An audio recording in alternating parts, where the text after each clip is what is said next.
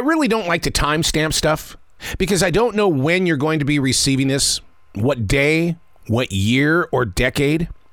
But it's the week after Christmas and before the new year. It seems like everything wants to just slow down and stop. Why do they call it Christmas Day and not just Christmas week? Why can't we just have a celebration the entire week? Or is that by human choice? But it just feels like something is just in transition.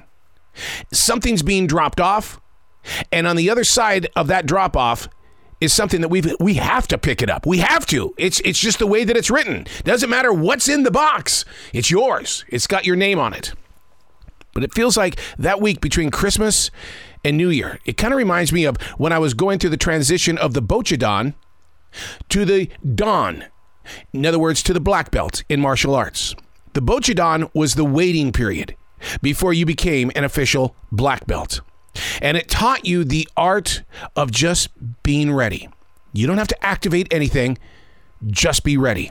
Because when you take that black belt test, if you weren't ready, you paid the price. Hey, it's Arrow. This is The Daily Mess, a chronological walk through an everyday world. I am a daily writer. I've been doing this since July of 1994.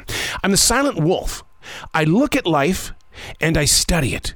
I listen to what is taking place, not only to people, but the curve of the wind. Being present in your place of now is a teaching tool. Getting you there is the challenge. Because once you're there, we can learn together and we can have conversations. But to get there, someone has to say, hey, I don't know if you caught this, but I did. Let's talk about it.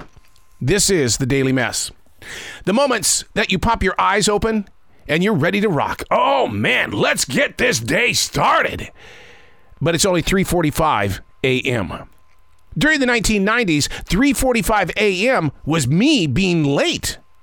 I needed to be in my office by 4 a.m.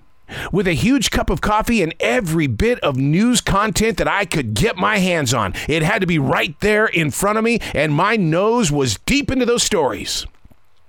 Although we were a top 40 station, I wanted to be the type of morning show host that was in touch with as many subjects as possible. See, in my creative heart and drive, I believe that my listeners were very much in the know. Not so true. The moment the Soviet Union fell, I opened up those phone lines and said, come on, give me your words, your reaction. What is going on with this historic moment? And nobody responded. The lesson learned? In the 1990s, those listeners tuned into top 40 radio stations to escape the world, not be updated by every change and challenge. Morning shows were and still are meant to brighten up your drive to work. The very second you step into your office, you turn on the radio, and it's like, oh, now I feel better. There's my favorite song and a positive subject to tap into. See, even today's news talk radio stations, they like to yuck it up as well. I hear it every day. I check in, I find out what's going on, I laugh with them, and we move forward. But for some reason, back in the 1990s, I had to bring my Debbie Downer to that stage. The moment you pop your eyes open and you realize, oh my God, I still have 3 more hours of sleep here. How do you feel about that? How long does it take you to get back to sleep? Do you really fall back to sleep? Or do you just lay there going, okay, what is my mind going to create? What kind of stories is it going to write and kind of like generate some anxiety in my soul? Oh, we had to go there. Oh, don't think like that. Roll over here to this side. Oh my God, we still have 2 hours and 30 minutes. Oh my God. Here's how my creative monster works. If I teach this monkey that 5 o'clock is a time to write, it's going to want to be up every morning at 5 o'clock. Get in control of your mind, body, and soul. I'm Arrow, and that's The Daily Mess.